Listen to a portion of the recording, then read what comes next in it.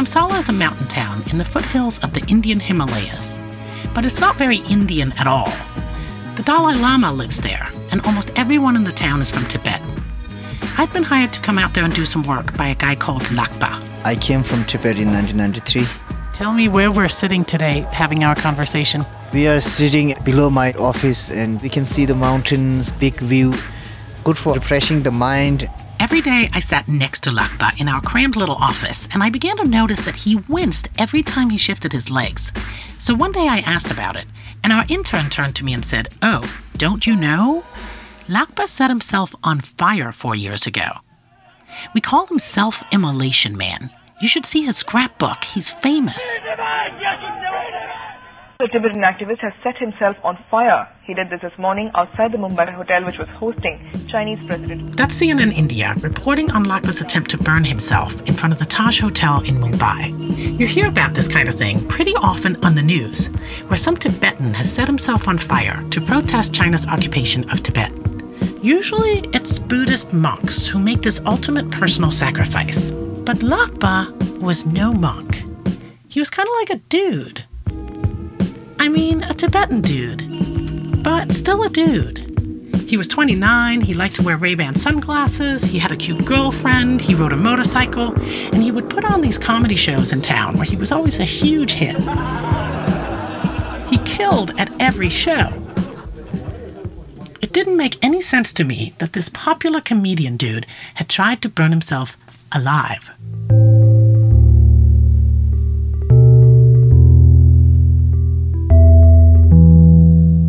He was born in a small Tibetan farming village near the Indian border where his family kept yaks. His father died when he was 3, and his stepfather was like a character out of Cinderella. He would send Lhakpa to wash the dirty laundry in the icy river at 4 a.m. In our village, it's inside the Himalayas, so very cold. During winter time, if you touch the rocks, your hand will stick on it because they are like frozen. But my stepfather used to send me to wash dirty things in the very early morning, and my hands are stuck on the stones and all these things. Lhakpa and his stepfather spent months at a time in the mountains watching their yaks, just the two of them. In the mountains, no one is there. So when we are climbing on the mountain, he is faster than me. So he will go very fast on the top. Then he's saying, "You are not coming." He will throw stone from the top to me. I become unconscious several times. Lhakpa would wake up alone on the mountainside after his stepfather had hurled rocks at him and knocked him unconscious. And his mother would get it too. She lived down in the village, but every few weeks she would come to the mountains to bring them supplies, and one night she tried to stand up for Lhakpa. That night he beat her a lot. In the middle of the tent, we burn fire with the wood. So he beat her with that sticks with the fire. Her whole face and everything was burned. Do you think he was beating her because of you? Yeah, because of me. So that's why I decided to run.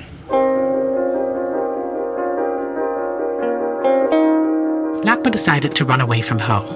He'd already tried this twice, but he'd been caught by other shepherds and sent back home. So then he thought, what if I cross the border into India? Then no one can come after me. He set out the very next day, early in the morning before anyone else was up. He was 9 years old. I took little butter and little sugar. I wrote on the sack with the coal, "Don't worry, mother, I'm going to India."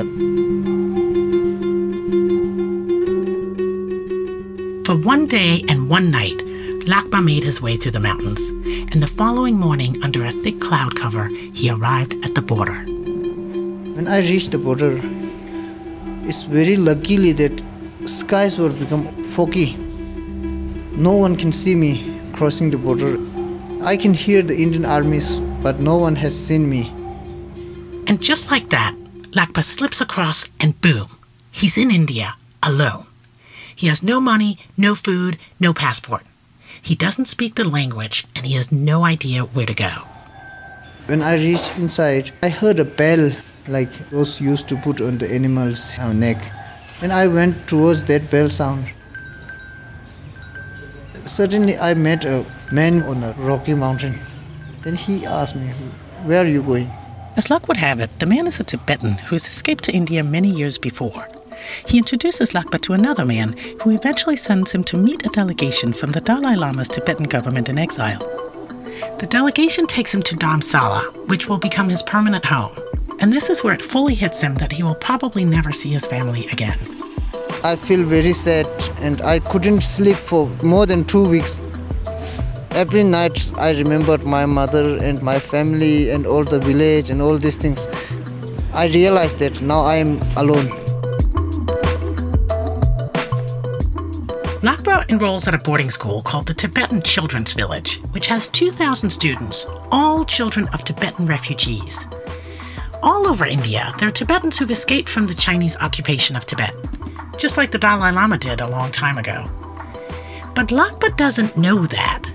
He has no political awareness of any kind. He doesn't even know that Tibet is occupied by China. He just left because he wanted to run away from his stepfather. And when he arrives at the Tibetan Children's Village, he realizes for the first time that he's not the only Tibetan child in India.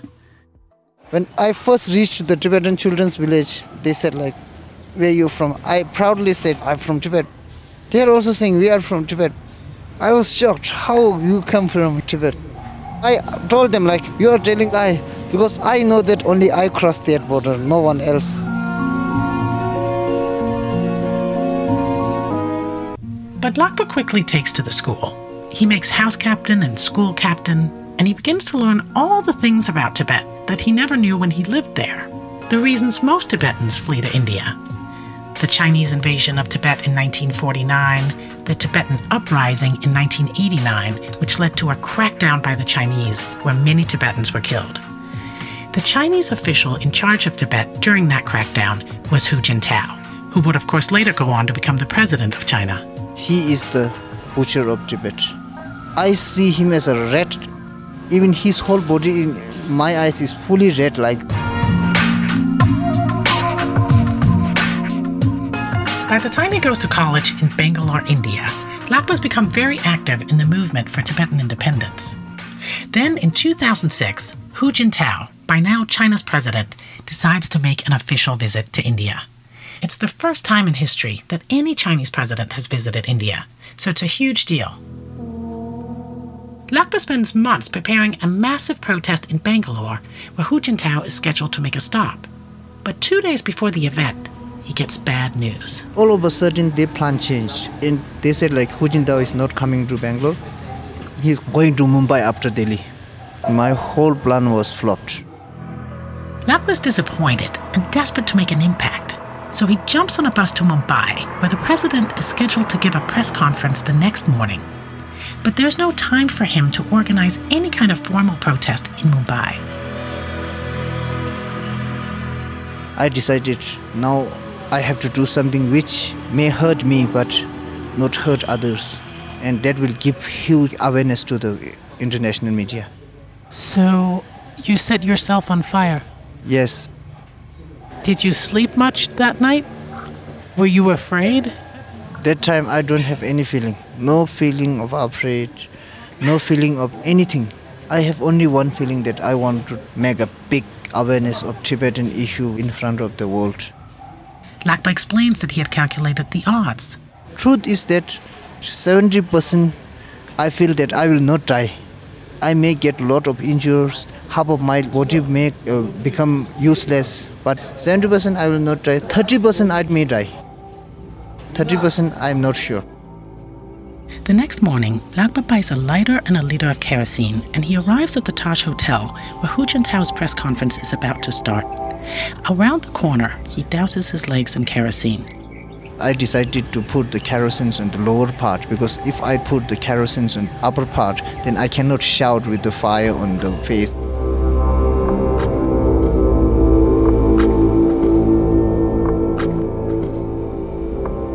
Lhakpa lights the fire and charges across the hotel plaza in flames, shouting to the many spectators who've come to get a glimpse of the Chinese president. Tell me what you were shouting. There are so many words are coming in my mind, but so much like anger and so much depression inside my heart. So I can say only Hu Jintao is the killer. He killed our people. Hu Jintao is the killer. He killed our people. We need freedom. Why were you depressed? I feel like powerless, totally powerless. So this is my depression, being a refugee.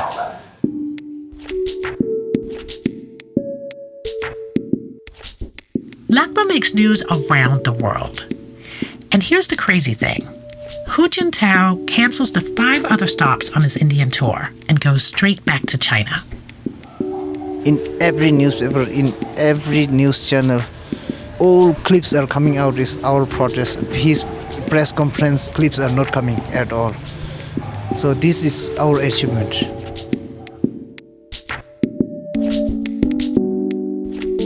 Lhakpa spends 4 months in the hospital, and when he gets out, the Dalai Lama invites him for a private audience.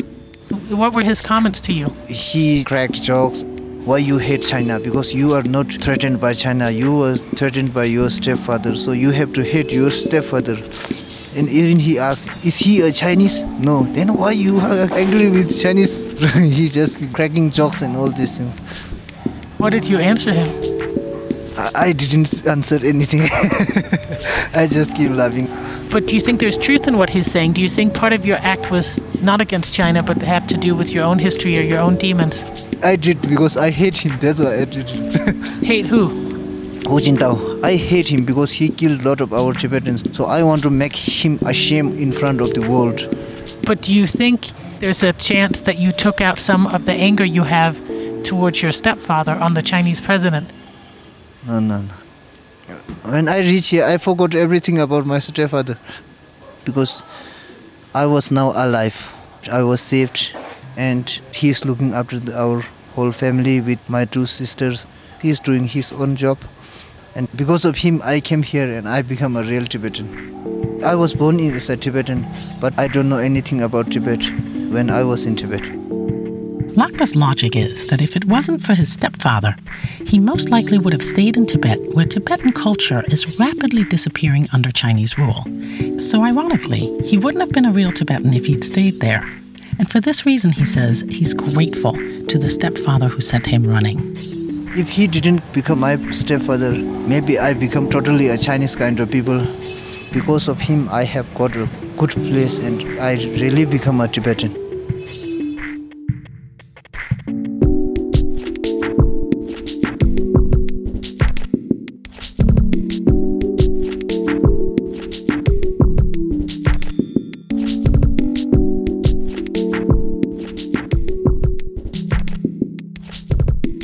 In the last few years, Lhakpa has given up much of his direct political activism to go into theater, which he believes can often have a greater social impact. And it's easier on the legs than setting yourself on fire. Lhakpa still suffers from burn wounds, but he had surgery last year and it improved his condition. He has never spoken to his mother since leaving Tibet. That piece was originally created by Lea Thau for her amazing podcast, Strangers. It's produced with support from KCRW's Independent Producer Project, and I am a huge fan. Additional production support provided by Snap Judgment's Nick Vanderkolk and Anna Sussman.